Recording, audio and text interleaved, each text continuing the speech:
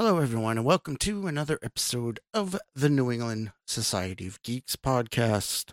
I am your host, Derek, and this is going to be the beginning of a new segment on the show that I am tentatively calling Pod Origins, or maybe Origins of Pod, or I'll work on it. But anyway, what this is going to be is maybe once a month or something like that. I am going to interview another podcast to find out how they started their podcast, how they got together, where the idea came from, everything like that. And I am starting this with a podcast local to me. They're out of Cambridge. The podcast is called Ivy League Murders. And I spoke to the hosts of the show, Sarah and Laura, and found out all about their show. So, without further ado, here we go. All right, so on the podcast this evening, I have Sarah Alcorn and Laura McDonald, who are the hosts of the new podcast Ivy League Murders. Did I say I said that right? Yeah. Okay, good. So, why don't you go ahead and tell us what your podcast is all about? Alrighty. So our podcast basically takes cases center around the Ivy League, meaning alumni from the Ivy League or happened at the Ivy League, and examine the murders and the cases that happened related to the Ivy League. And basically our interest in Laura came up with the concept, our interest to explore, especially given, in the light of the recent scandals where people have been sort of, really doing anything and rigging anything to get their kids in, to looking at cases that go back, that center around academia. And part of our interest too, I think, is that are looking at cases from the perspective of, that academic intelligence doesn't necessarily mean, emotional intelligence. Right. And, sort of why, as we say in our trailer, have it all, how does fall apart to the point where you make, the ultimate mistake of murder. So, yeah, well put. And we were surprised, actually, when we really started to look into it, that about, how many cases there actually are. Really?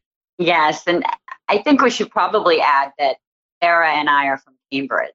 So we really grew up immersed in Harvard and the Ivy League. I think growing up in Cambridge, most of us have, Sarah's father went to Harvard.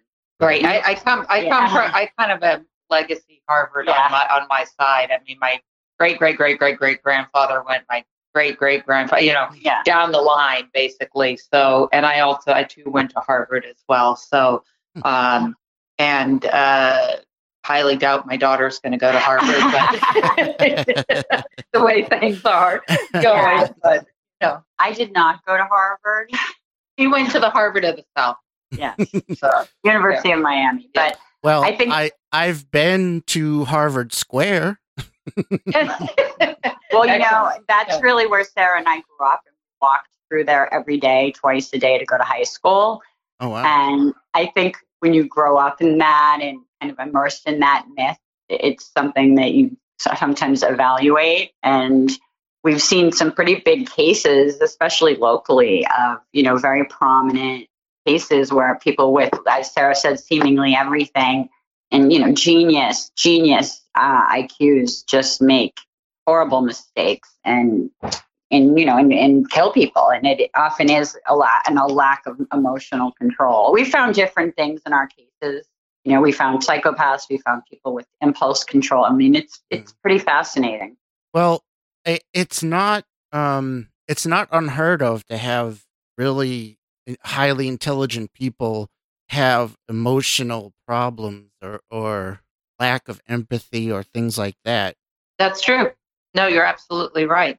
It's, I think those sort of the paradigm of murder in particular is that it grows out of a sort of, bad childhood, or, lacking, parental guidance, or, any number of different things. So if, barring that, and in some cases, those things do exist for some of the subjects that we're looking at, but the, we also found that, this, both Laura and I are, super crime heads. And I have to say that when part of how we connected was, I'm a complete crime geek, as I wrote to you, and I, it's very, very rare for me to find somebody who is as obsessed with crime as I am. Right. And Laura is like, pushes me aside in that way. She is beyond, I think we match each other in our interest level. Yes. But so we met, and we both had this sort of Cambridge connection. We both went to Cambridge and Latin as high school. We know all the same people. Right, but we started talking crime, and literally, I think your husband was like basically had to tell me to leave. Yeah, that was it. That was it. So it's just it. In any case, it's that's how we've connected over this, and I've made a career out of it. As you know, I'm a private investigator. I have been since 1999, and so that's I feel very privileged to have a job in which I'm very interested in after 21 years. That does sound like an interesting job, definitely. Mm-hmm. Absolutely. And it's very fascinating to me. I guess even though I grew up in Cambridge, I too can feed into the stereotypes of Harvard. Even though my mother retired from Harvard, when I met Sarah, because I'm also very fashion obsessed, she was just an opposite of any stereotype of any Harvard person I had ever had, or Cambridge. Well, I would actually say less Harvard, more my stereotypes about Cambridge. Since you are a New England podcaster, I have my own prejudices against Cambridge, where we're from. But growing up immersed in Harvard and MIT, it's just really hard not to develop some type of interest in what's the underbelly of this myth. Right. I grew up my mother used to make me go to lectures at Harvard in high school. And it's all presented to you as if you can achieve this, then your life will be perfect. And you'll meet perfect people, and you'll meet a perfect spouse, and everything is that's kind of, it's kind of like the reward for 18 years of extremely hard work. And now I see, as a parent my daughter just got into college, I see the parents that push to achieve that as if it's going to, give you some type of shell against the realities of the world. And it doesn't. Right. As we see, we have several, so many of our cases are doctors. That's true. Really? Yeah, it's phenomenal number of people. Do you know an interesting fact about that I was kind of thinking about last night is psychopaths have a much higher disgust threshold than non-psychopaths. So what grosses out, when they've done studies with people with psychopathy and people non-psychopaths, what would gross out you and I would not gross out a psychopath, and they don't really know why. And one reason they think is because there's no empathy. So if you don't feel bad for somebody, it's all based on logic. Right? Do you see why I like hanging out? Yes, indeed. That makes a lot of sense, though. And so I was wondering, kind of, and the lack of empathy almost makes you perfect to be a doctor, but it almost makes you very effective. Most psychopaths don't murder. Right. And yeah, what we're examining actually in quite a few of these cases too is this sort of dichotomy within these doctors of the ability or the desire to heal and the desire to kill. And it's an interesting phenomenon. We want to be careful and sensitive too, because right now, obviously the first responders and the nurses and the doctors are they are the heroes anyway. but they are also, we don't want to make any kind of blanket statements, but we are finding this in cases that we're looking at, and it's maybe an anomaly, but we, in any case, we want to make it clear that we're not anti-doctor. We're not picking on doctors. Right, of course. Right. Yeah. Especially now when they need absolutely. all the support we can give them. Right, absolutely. And what I'm saying about, the psychopathy, I mean, most can be a very functional I hate to say it, psychopath and never harm anybody. Right. You just lack empathy. That can make you a very effective doctor. So this is no knock against doctors. I think another phenomenon we see too is that a lot of our, in a lot of our cases, these people have always their entire lives been the best of the best. Right. Never been told no. Right. The best and the brightest. And when they're, we have a case where somebody wasn't given tenure and she shot up the, faculty. Oh, Amy wow. Bishop. Yeah. A Harvard graduate and Northeastern graduate. But I think sometimes I can go against some of our subjects where you think if you think you're the smartest person in the room, then it seems to me that some of them really perpetrate these utterly ridiculous crimes. Oh yeah. And then, expect people to buy them, and they're, clearly not good at crime crafting, or whatever, well, that's also the narcissistic personality where, they really just think they're smarter than everyone. And they're, a lot of them that's actually reality. They've always been smarter than everyone. And what we find is they're not smarter than the cops. And that's a big shock for a lot of these. Right. These blue collar cops are, come in solving these murders that they've committed. Yeah. And it's these people, the narcissistic personality just, they believe they're the center of the universe. So they just think everybody will believe them. Yeah. Right. And one thing I do want to say is, yes, I did go to Harvard, but literally I partied my way to Harvard. So I feel like I was sort of present, but semi-present. Right. But, yeah. I think I've been in the library because my mother worked there. What library? Yeah. Right. Well, that certainly sounds very interesting. I'm looking forward to listening to the podcast. So what led you to deciding to do a podcast? Well, I've been so fascinated with true crime really my entire life. And then a few years ago, I started podcasting and just became obsessed with the podcast. But I know the feeling. Pardon? I said, I know the feeling. Yeah, right. But I knew every case.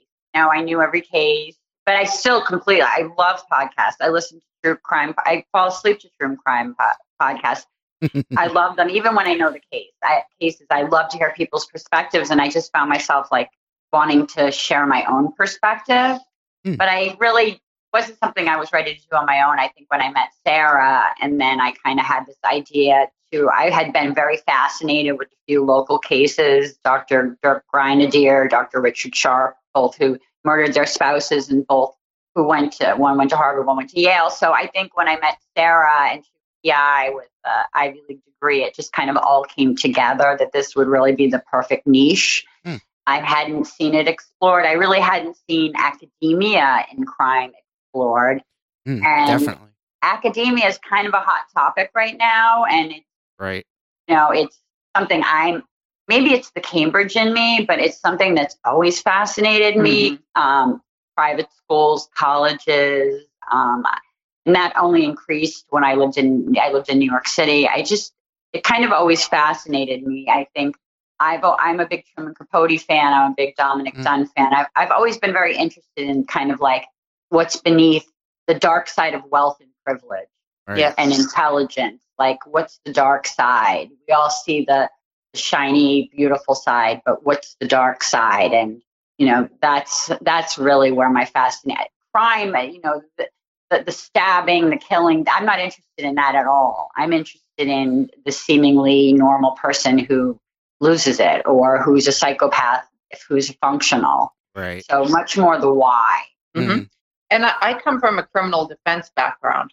So so that's mostly the work that I've done as a private investigator. So I like to look at cases from the perspective of reasonable doubt. I like to look at the cases from the point of an what happened with the investigation from a forensic point of view. Where were the mishaps? Where were the where were the in some cases, I don't think the case, some of the cases we look at don't rise to the level of reasonable doubt, but in every single case there are questions. There are, yes, and that's where that's kind of my training, and that's where I can bring something to, and some that's what I like to bring to the podcast as well. So because we want to come to each case looking at them open-mindedly. I mean, obviously some of them, like in Amy Bishop's case, she opened fire on a faculty. We know that she did it. It's not a question of, but we want to be open-minded in looking at her background and her past and what led her there, and right, mental illness and all different types of things. So we don't want to just look at this, as we want to be open-minded about everything and come to it, each case that way. So and Sarah's very helpful at evaluating this, because it's very easy for me. I married into a huge NYPD family, so I kind of go at it as the prosecutor, and Sarah can come back as the defense attorney. That's true. Yeah. That's very true. That's a good aspect, though. Yeah. I've been, right. We don't agree on everything, too. Like we kind of duke it out on certain issues. I like it.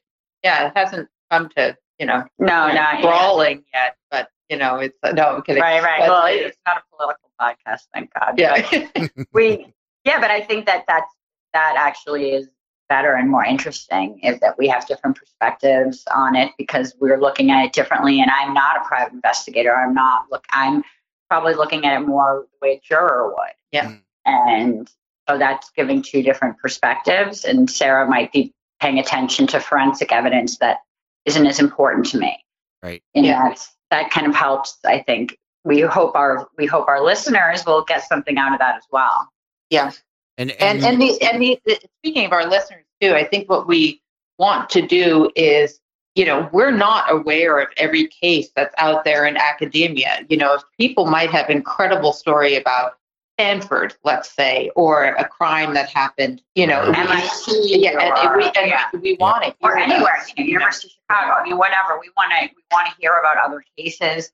I mean, we just had somebody, present, maybe the Zodiac, went to Stanford, which is pretty interesting. I mean, some of the Zodiac crimes were committed an hour away. Right.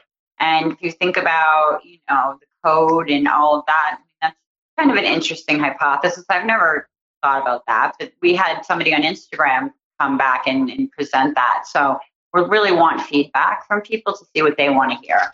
Yeah. Yeah, good. That could open up all kinds of new stories. Who knows? So, yes, and we do have a serial killer. We have one serial killer so far that went to Cornell. So we're looking for more. Oh, interesting. So, let's talk about the format of the show. Is it going to be one case per episode, or are you going to focus on? We let the case dictate that. There are some cases really, if it's a very involved case, we're going to break it down into 2 episodes. Our first case is very involved. Yeah, our first case that we're covering is very involved.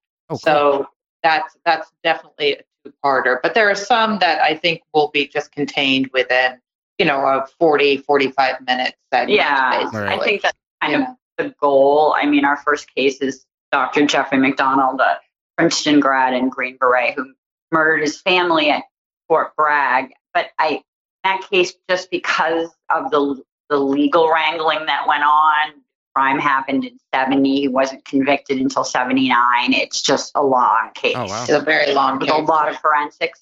A case like that's really going to have to be 2 episodes. But I think most of them, maybe, I don't know if we'll give them an end as 2 episodes, maybe only 1. They get in there too from Princeton, but I think most of them will be 1 episode. unless they're very involved. Right. Yeah. And I think the format is probably a bit, more casual, in terms of it's really a conversation between us regarding the case, but we do try to really drill down and think about research it really well, and then really bring, some thoughtfulness to the case. And that's what we're trying to do. Yeah. We're not just viewing back the facts. I think what we're trying to do is bring our collective experience and research and discuss the case.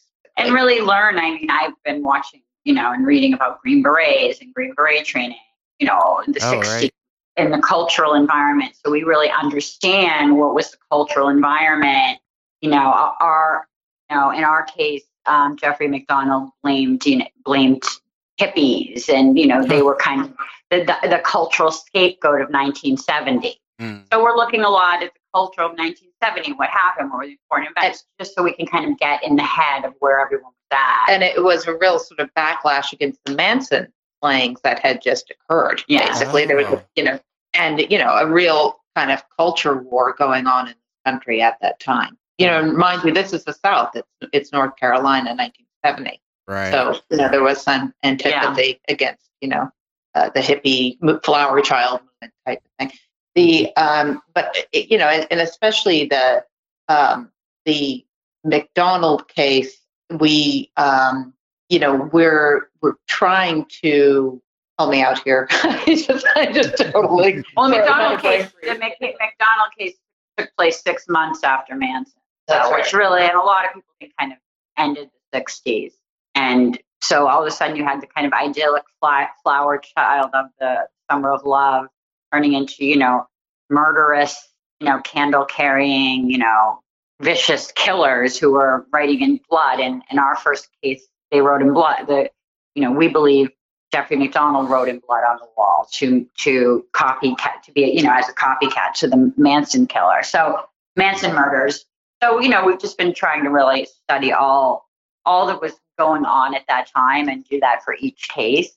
And we're fortunate. I mean, Jeffrey McDonald went to Princeton, but a lot of the other cases, we've been able to go to the crime scenes. We've been able to pull up, we've been able to pull up, the divorce of one of our focuses.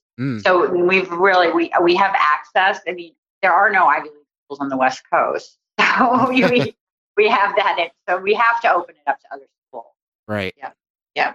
And particularly in what I was going to say was the McDonald case is a perfect example of a guy who really had everything, had, nice looking guy, went to Princeton, doctor, Green Beret, he had all the bona fides, beautiful family, beautiful wife. And, he chose, I think as the evidence will show us, he chose to really, brutally kill them. Right. And he annihilated his family. And that's the crime he's convicted of, was, the criminal defense bones in my body say that the trial was not, the scene was not well investigated or preserved. There were a lot of rulings by the judge that didn't let evidence from the defense come in, so, there's but, I think there's still, the evidence shows it's just, but you did it. And then I come back as a juror saying, but if somebody's carrying a candle in a crime scene, why isn't there any wax? All right.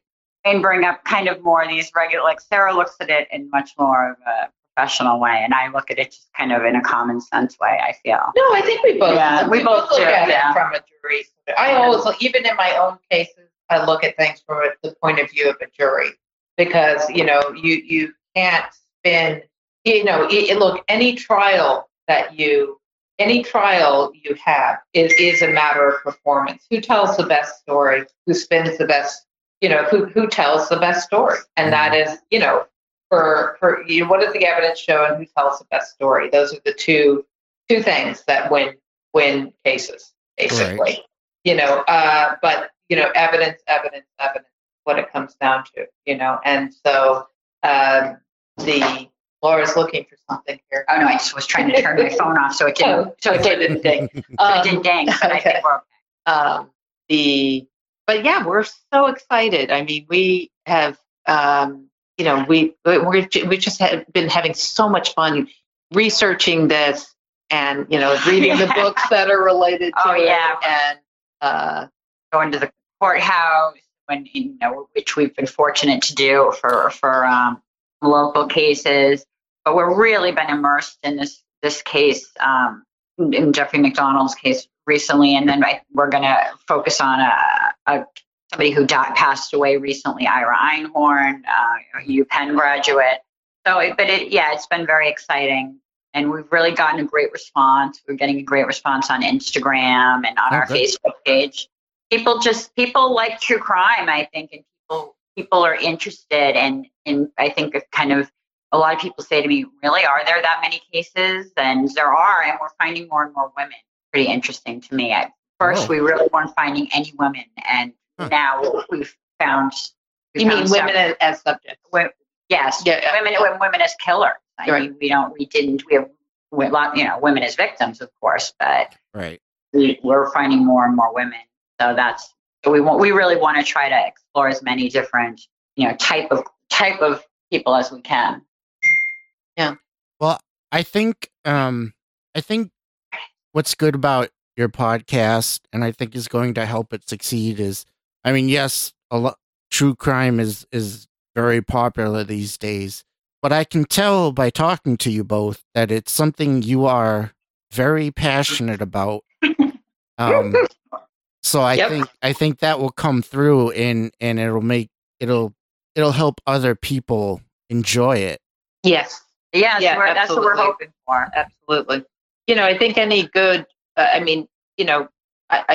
narrative is just really important. And I think that if you have a good narrative, as you know, as a podcaster, you can't go wrong with that. And I do, there is something about true crime in general that I think what true crime does and why people are so fascinated in it is that usually the formula is you've got this horrible, horrible crime that doesn't make any sense.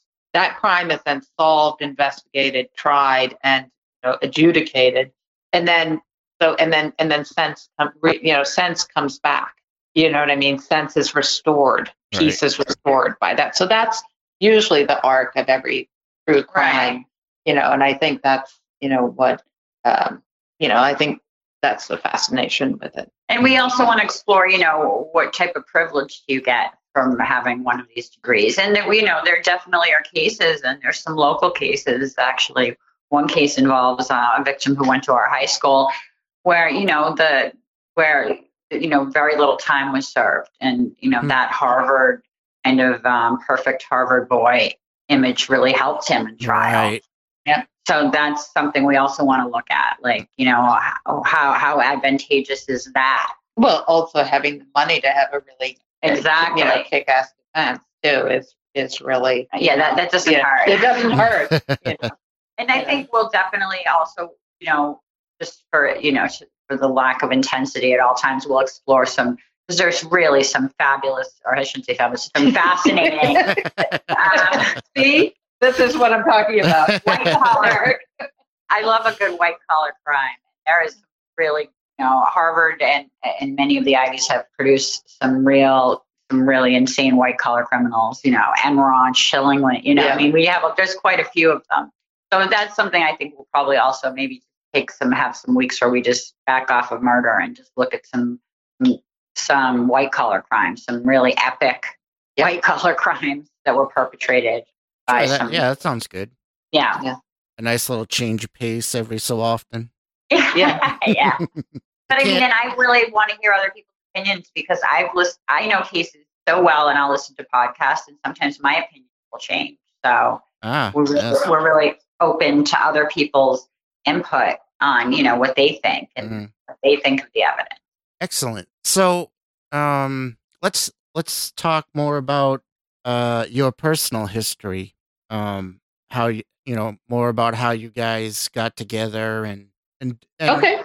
And definitely, Sarah, I definitely want to hear about how you got into the private investigation business. Oh, sure. Yeah, absolutely. Well, so I will let Laura tell you about how we met, and then I'll tell you about the PI. Yeah, well, actually, Sarah adopted a kitten from me. It's true. That's true. That's awesome. So my daughter, 17, and Sarah's boyfriend's son, are boyfriend and girlfriend. Oh. So when I had a kitten up for adoption, Sarah came over to adopt the kitten, and we just immediately connected. And the minute I found out she was from Cambridge, now Sarah and I obviously went to all the same parties in high school, but for some reason didn't know. I mean, I'm sure we've met each other because we have all the same friends. So it was just an instant connection. And that was a year ago. And we've really been working and researching, and I had already had a list of some cases. So we started like that next met, and we went over cases. So we've been working and researching for a year. Yep. And just kind of having lunch, talking about it, listening to podcasts, figuring out what we like, what we don't like, what kind of format we wanted, getting other people involved. I mean, we even have a medical expert on this one. So we really just want we wanted to make sure we were really ready to go before we launched. We got another Cambridge friend to do the music, which is a remix of Pomp and Circumstance, which we thought was kind of fun. So we just now feel like we're really ready to go. And it was just also, I think it was just kind of fear. We just kind of pull the plug, just do it. Right. Sure. I understand that. Right? I mean, you're doing it. And it's hard. I mean, it's kind of scary. It is. A lot of fun, though. Yeah, a lot of fun. I would say, for me, one piece of advice I would give to anybody starting out a new podcast is to just do it and enjoy it. Don't worry about who's listening or how many people or whatever. Just put out a show that you're enjoying. Because if you are enjoying it, then other people will enjoy it as well.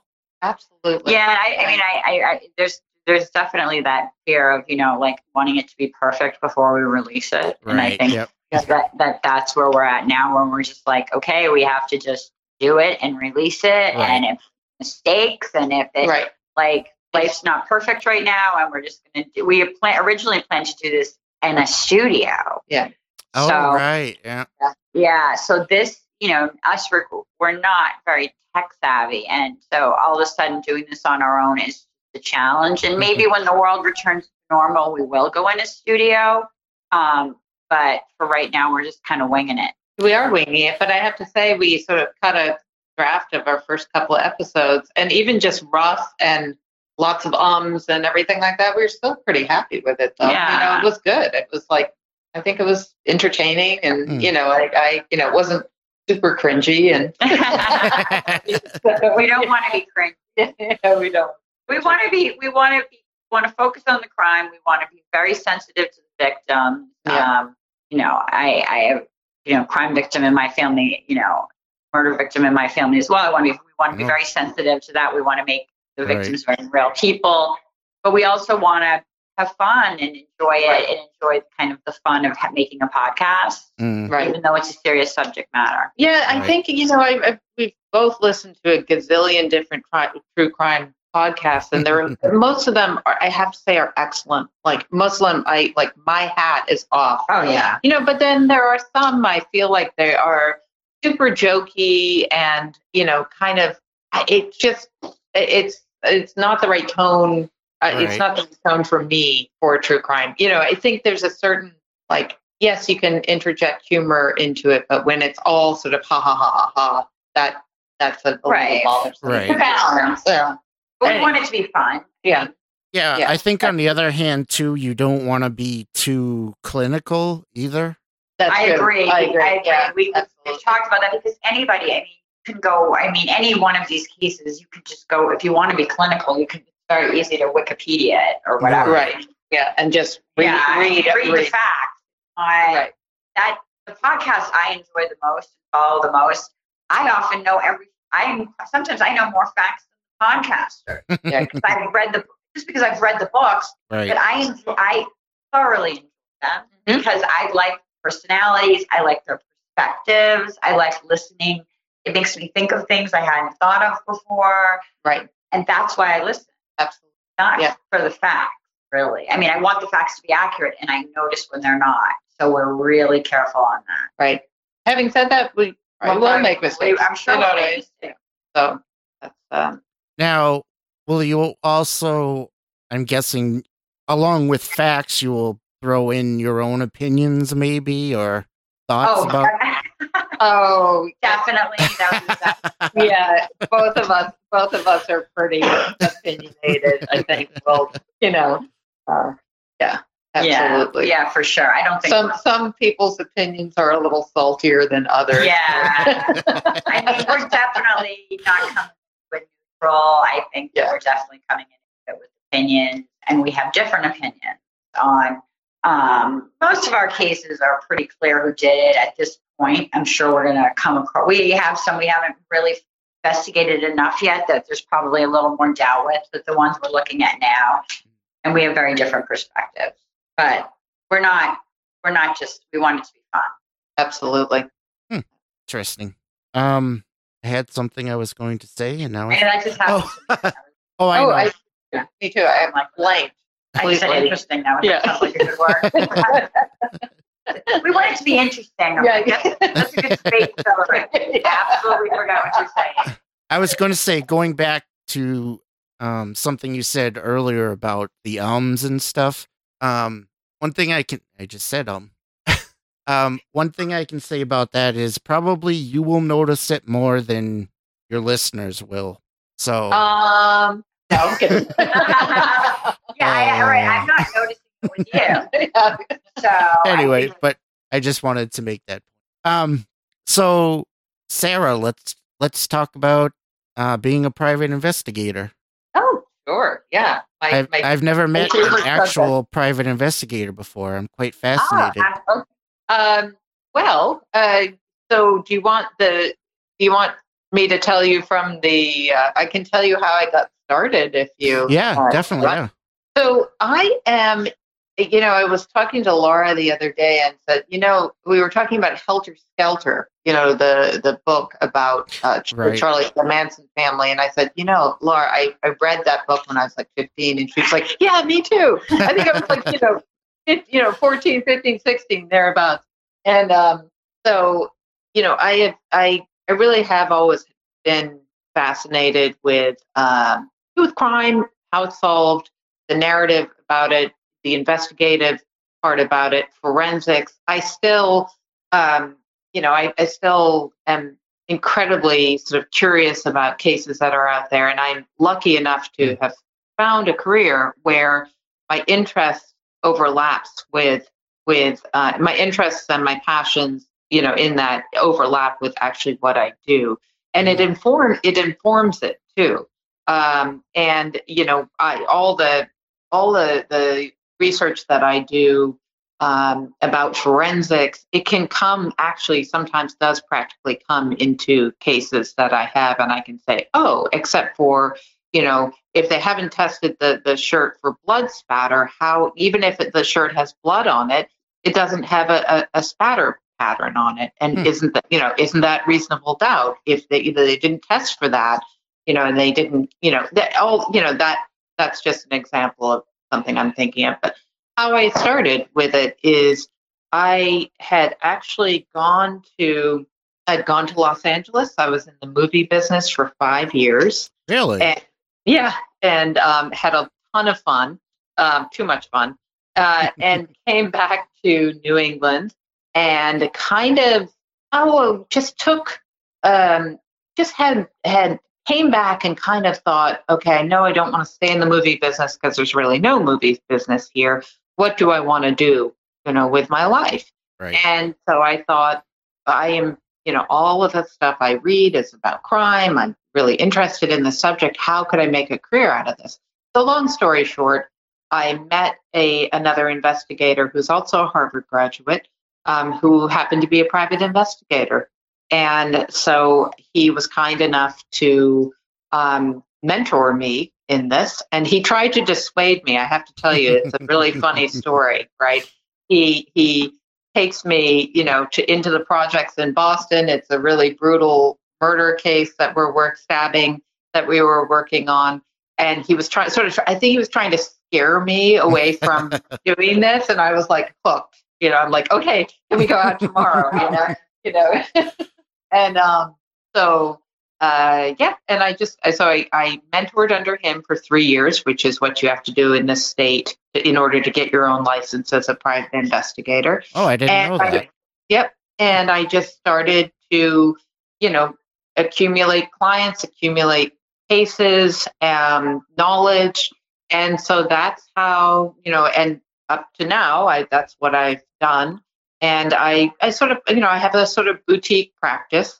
I don't like to be too busy, and I don't like to be too free of cases. But I like to keep a constant stream, and that's and I've worked on all kinds of different cases, high profile murder cases. Can I interject? Can we do a shout out to some of the movies you worked on? Just because it's kind of cool that you worked on Amityville Horror. Oh, okay. Amityville Dollhouse. Amityville Dollhouse. Or there might be some movie buffs out there that might enjoy knowing that Sarah works on some. But I did work on Wes Anderson's first movie, Bottle Rocket. Oh, wow. Okay. Yeah. So what did you do? I was the assistant prop person. Oh, okay. Okay. Oh, I dated him for a year. But actually, that's in that article about you. You're his ex-girlfriend. Oh yeah. No, right, yeah. Yeah. Shout out to the Wes Anderson. I was a bit of a mess at the time. But so that's the movie career, and actually in terms of shows, and I do try to keep my hand in the whole Hollywood thing, and that's a whole other aspect of what I'm doing with my life right now. So I can, but from a totally different production point of view. So, I can, and anyway, but in any case, so yes, so the type of cases I take on are everything from white collar crimes to assaults to pretty high profile murder cases. There are, I don't discuss the details, because right. I have, there's a lot of confidentiality issues, but it's an incredible business. And I can't tell you how many times I've just wanted to turn to somebody and go, can you believe what I'm hearing right now? And so mostly what I do is that, in any given case, I'm given a case by an attorney. A lot of what I do is criminal defense. I locate witnesses. I do backgrounds on witnesses. I interview witnesses, which right now is an impossibility because you can't go knocking on doors. But so I've been calling witnesses, and my joke lately has been like, "Oh, I caught you at home," So it's hard to avoid. Yeah, it's really hard to avoid for any of us, but the and it is just it is always different. It is always it can be very challenging, very stressful. You're working with. I take my job so seriously. I really try to treat my clients like if they were my brother or sister or son or daughter, because I feel like it is somebody's life. Oftentimes it's somebody's future, it's somebody's reputation, it's somebody's, whether they're going to spend their life in jail. And it is my job to fairly, find the evidence, basically, and sometimes the evidence is utterly devastating to a client. If you have 4 people who are saying, I'm running down the street with a smoking gun, there's not much you can do with that, but at least that that's what's out there, basically. So, I thoroughly, I thoroughly enjoy my job, and I doesn't feel like I'm working, if that makes any sense.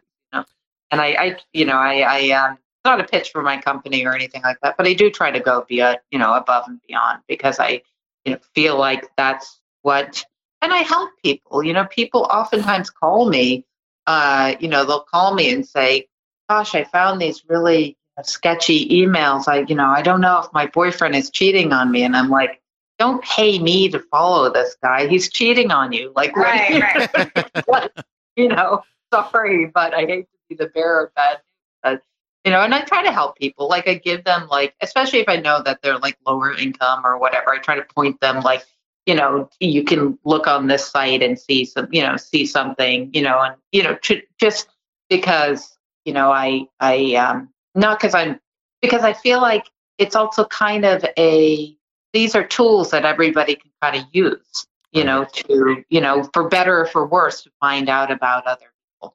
So, yeah. And my job is very hard to explain in some ways because it's kind of amorphous. It really does depend on what, you're given. You're kind of given this puzzle and said, make sense of this oftentimes, so you start just putting the pieces together, and some are easier and some are harder, and some, don't feel like they fit into the puzzle at all. And, that's, and I love that part of it as well.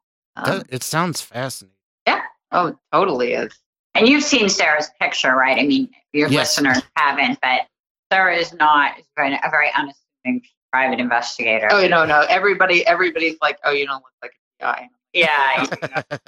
Yeah, she's just a petite little blonde, beautiful blonde. Like you would just never ever. But also like I've had so many fun surveillances too. Like surveillance is really fun because you get to play a role. Like there was an article, I was so mad. Like there's an article in New York Times where this woman who was a PI in New York was talking about it. I was like, damn it, she stole my fire. Because it's part of the really fun part is like, if you dress like a soccer mom or you dress like a homeless person, nobody notices you.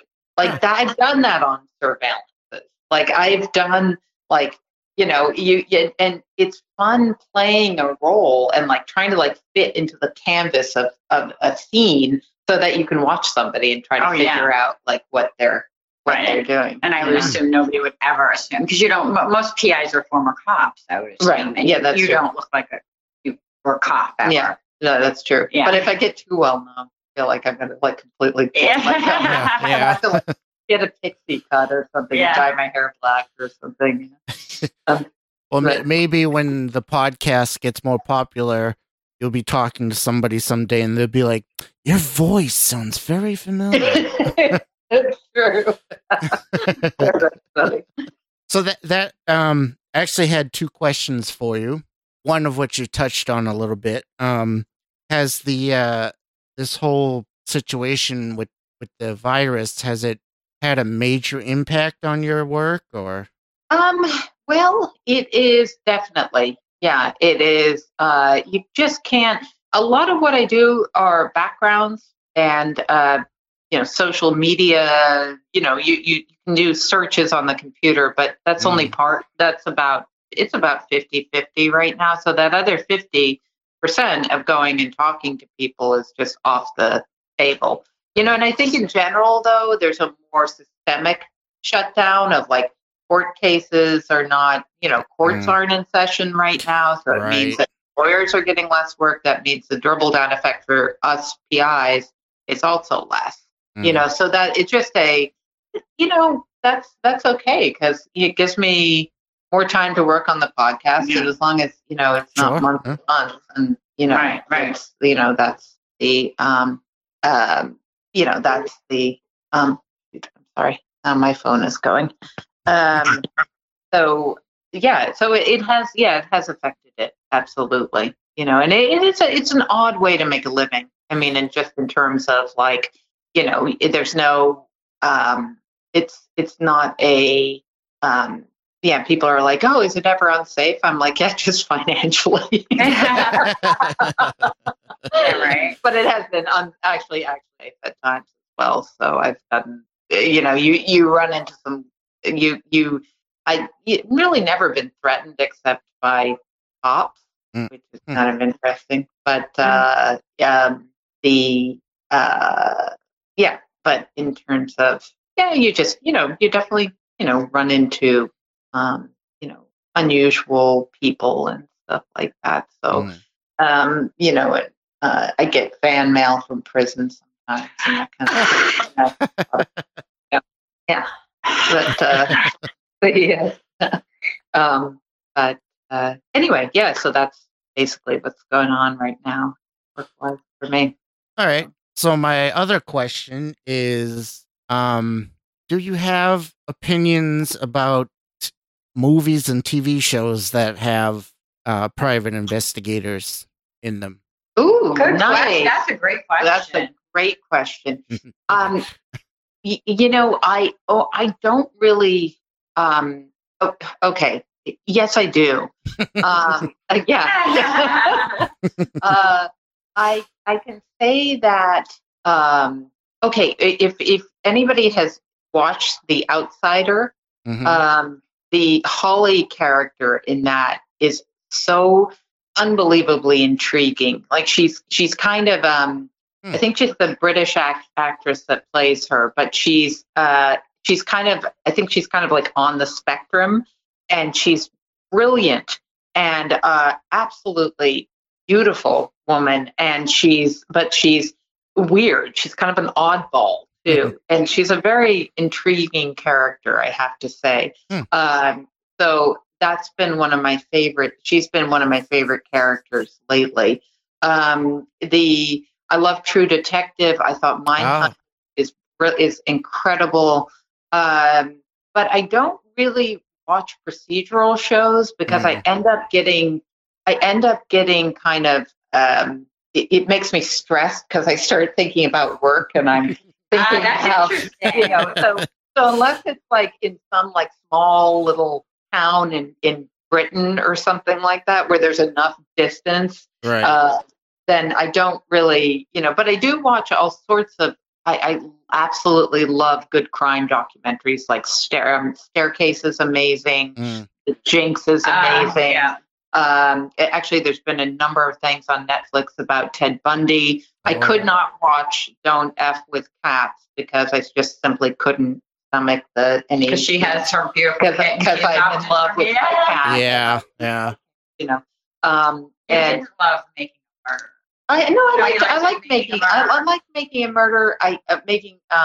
But I did think that they were trying to play up his innocence a little bit too much, Stephen. I felt it was a little, I felt it was a little heavy-handed in the way that you had the narrative of his possible being set up or innocence, and you know, and I felt like it was kind of looking for evidence to fit into that narrative, not the other way around. That was my only argument with that. But also, and again, there's a million. I mean, if I can do a shout out to other podcasts, I don't know if I should though. Sure, go ahead. I love. I thought Serial, the first season of Serial, was brilliant. The Adnan's case. I think Criminal by Phoebe Judge is absolutely amazing. I like Crime Junkie. I think they do really good. And let's see what else. There's Generation Y. Generation Y is excellent as well. I like so many. I wouldn't even know where to start. I know. So many. Me too. And every case, you know, I mean, a lot of our cases. Crimes of Passion, excellent too. You know, crimes. Female criminal. I mean, there's so many, but a lot of our cases we haven't seen on podcasts. Some we have. Our first case has been done by a few other podcasters. So I'm even learning new true crime podcasts by researching our crimes because they'll come up on a podcast I haven't heard before. I know, but I always get like a little mad when I see our crimes. I know. Our crime. It happened 50 years ago. But how dare you know about that one? Well, just remember, you have a different perspective on it. Well, that's true. No, that's true. And the Instagram's been really fun. I mean, I've had a lot of fun with that. I mean, I'm out of work, so I have a lot more time than Sarah, so I do a lot of content. So that's been a lot of fun, just putting out. At first, I just was doing Ivy League cases. Now I've been having more fun with it, you know. Just kind of cases, just kind of lead, you know, lead to, I put up a Truman Capote book I found cleaning out my basement. Then that leads me to the Robert Blake case, and like that's not related to Ivy League. Yeah. It's all kind of fun. We've been doing some kind of like we're going to have our T-shirts next week, and then we'll probably do some giveaways with some some crime trivia. We want it to be kind of interactive and fun. Oh, yeah. Nice. Yeah. Like last night, I put something up about what killer? I didn't say serial. What killer has the most marriage proposals? And that was fun. People had a lot of guesses. Yeah, but wait, Derek, can you guess? Not putting you on the spot or anything. Yeah. No Googling allowed. I have a couple of names popping into my head, but just think of like good-looking, charming, or quote-unquote good-looking, charming. Had a way with women. I'm gonna go with Ted Bundy. You got it. That's right. Bing, bing, bing. Yeah. Right. And we did the best-selling true crime novel of all time, which is In Cold Blood by Truman Capote. So I've just been kind of trying to make it fun. I see, I don't want to just put up crime scene photos. I want it to kind of be like a little community of crime junkies like us who just kind of, we get some Doritos, some gummy bears, some coffee, and talk crime. Yeah, that's great. Yep, that's our right. So there's one other thing I was wondering about as far as you being a private investigator. Is there ever, how can I word this? Is it ever hard to not judge ahead of time? You mean in terms of somebody's guilt or innocence? Or yeah, yeah, basically. Well, I think that what my whole career has done has been it really has been an education sort of about human nature in many ways, and that I think we all have a visceral reaction when something horrible happens. Right. It's really hard not to have a kind of a visceral reaction to it. However, when I first started out in criminal defense, I thought I would almost sort of feel guilty working for the person. And now I feel actually that taking on a case for somebody I feel like I am working actually for the person who has the full weight of sometimes it's the federal government, sometimes it's just the state government. They have the full weight of the police, the full weight of the prosecutor against them. In their corner, they have their attorney and they have me. And so I think evidence is evidence, and good, bad, or indifferent. It's my job to collect it honestly. And so what I try to do, and I have worked on some really horrible cases, but what the prosecutor's job is to do is just to paint things very much in black and white. My job as a defense investigator is to paint a broader canvas, to paint in the whole scene. Right. Some might argue that's muddying the waters, but I don't think it is. I think it's sort of just you often have situations that are complicated, that have to do with friendships and alliances, and then those fall apart or whatever it may be. But it's my job to find out as much about, what happened and the background as I can. So I try not to go in with any preconceived, notions, but I'm only human, and I think you do, and frankly, sometimes I just like people more and I don't like other people. You know what I mean? I mean, that's just, but whether you like somebody or not, I mean, I've had clients where I don't even want to hold their hand. I mean, not hold their hand. I don't even want to shake their hand. Right, but they have the right to defense. But they have the right to a really healthy defense, and that's what keeps our. It does keep our. It keeps our system healthy. Right. So we don't, we're privileged in this country to have at least the, the to have that in place theoretically. I don't think it always happens, and but that the opportunity for that is and the presumption of innocence. So. Well, it must feel pretty rewarding then to know that you are helping as much as you can. Yes. I mean, yeah, absolutely. I mean, especially when you have situations that aren't black and white, but are gray, more on the grayer side. So, I don't believe in the, like, somebody's guilty by accusation. I like to see, show me, don't tell me, so that's good. Anyway, that's been great for me too, with Sarah, because I'm not used to being such an investigator. And I mean, I was looking up candle patents yesterday because in our the defendant in our case says that the perpetrators had a candle. So I really, from Sarah, gotten to the point where I'd like to investigate every aspect of what could be the defense or the prosecution. So that's why I was mentioning candle wax before. So really, Sarah's professional perspective is helping me to really like look at the minutia of things much more.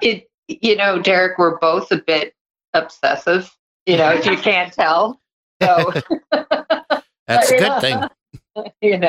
So it serves a good purpose. I mean, I think the being a little bit neurotic and obsessive is actually a really good thing in my business. So, well, it's good with this because we did we did record, and then we kind of saw where we needed to do a little more research. And I guess because I know so much about crime, but I mean, I do hear crime podcasts sometimes where they get facts wrong, and like I get very annoyed by that, especially if the facts are about the victims. And maybe that's personal to me, having crime victim in my family. But it's like, I think that you really need to know that stuff. Yeah. You really, really need to know the facts, right, before you present it to the best of your ability.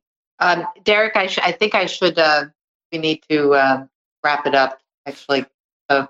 Yes, actually. Yeah. We have. Actually, I was. We have a commitment. We can pick it up again if you. We can pick it up again if you want. We just have to take a break because we have. No, actually, I think we're getting near the end of the podcast. Anyway, we've been going on for a good amount of time. Oh, great! We got a good episode here, I think. Excellent! I'm so excited. Yeah, you guys have been great. Great to talk to. You've been great. And you've been great too. I've really been enjoying your podcast. I've been kind of binging it. Oh, thanks. It's kind of nice being out of work for this. If I didn't have this podcast, I'd really be losing it. But, it was yesterday, I just binged your podcast all day. So it was a fun day. So thank you for that. Thank you. Well, so you'll be happy to know that you guys are going to be you're the first of a new segment I'm planning on doing, where I'm going to be talking to fellow podcasters about their podcasts and how they came out. So I think this went really well. So thank you for that. Oh, thank you. I feel really good about it. I'm glad that you do as well. Yeah, and I'm definitely looking forward to listening to your podcast. So let's get to the details of it. The podcast is called Ivy League Murders. And do you know when you're planning to release it? Well, we're hoping to have it. I call him our editor. He's a friend of ours from high school who's very, very proficient with music and editing. So we hope to get the episodes. It's our first case is 2 episodes. So that's why it's a pretty complicated case. So we hope to get that to him early week. So we hope to have both episodes out by the end of next week. That's our goal. Yeah. So we plan to go week to week after that. And that's really our target launch would be, in about a week. So that may get pushed back a few days, but we're really all working pretty aggressively here, and kind of an advantage right now being out of work as far as pushing the time frame. Right. But nobody's working. So that's our goal, is to, because I'm doing all this promotion, but we really need content. So that's our goal, is to have it out by next week. Excellent.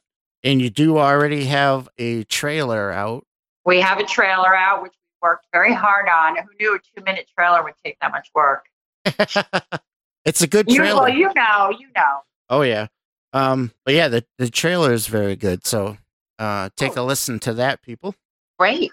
And where can we find you guys on the internet? Well, right now we're just on Anchor. We're gonna get our episodes to Apple after we have 2 episodes. So we want to be on Apple and Spotify. Mm-hmm. But we just have to have some content. You probably know a lot more about this than we do, actually. So we may have to private message for advice on this, because we need to get our episodes out and get them ready to submit to Apple, because that's where we'd like to be. Right. Well, I'm always here if you need anything. Yeah. Oh, thank you. Thank you. Because you're on Apple, and I listen to everything on Apple. I love it because you can rate it. Right. And what about social media? Oh, well, yeah, that's kind of my, until I have a lot of time on my hands now if you follow us on Instagram, because I post a lot of content.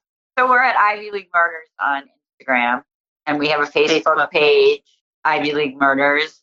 And we can also be emailed at ivyleaguemurders@gmail.com with any case ideas or any input or just anything. You want to hear something different, you have an idea for format changes. We're new at this. We're really open-minded. And we even have a Gmail, which is Ivy League Murders at gmail.com. Yeah. So we're Twitter's going to be our next. Sarah's going to set up Twitter, so that's what we're going to do next. So hopefully I'm sure we'll have Twitter up by the time our episodes come up. But right now we're kind of focusing on Instagram. Excellent. Well, thank you both for coming on. I really appreciate it, and it's been great talking to you. Oh, you too. Our pleasure. Derek.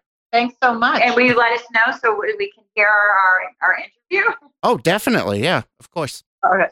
So great. Okay, great. Well, we look forward to it, and I'm sure we'll be peppering you with questions when we're ready to launch ours.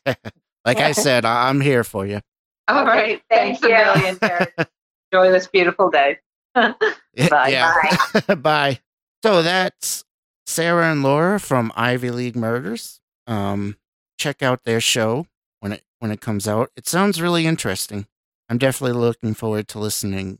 But in the meantime, thank you all for listening. This has been the New England Society of Geeks. I have been your host, Derek, and I just want to tell everybody out there, stay safe, try to stay sane, and try to think about others, because we have to stick together during this time. And that's it for this episode. Tune in next time. Till then, good night, everybody. Thank you for your cooperation. If you would like to contact the New England Society of Geeks podcast, you can do so by emailing us at nesogpod@gmail.com. You can also find us on Twitter at nesogpodcast. And you can find us on Instagram at nesogpod. In addition, you can find us on Facebook at our New England Society of Geeks page. And while you're at it, we would really appreciate it if you could give us some ratings or reviews on wherever you listen to us. It would help other people find us and enjoy us as much as you hopefully do. We thank you all for listening.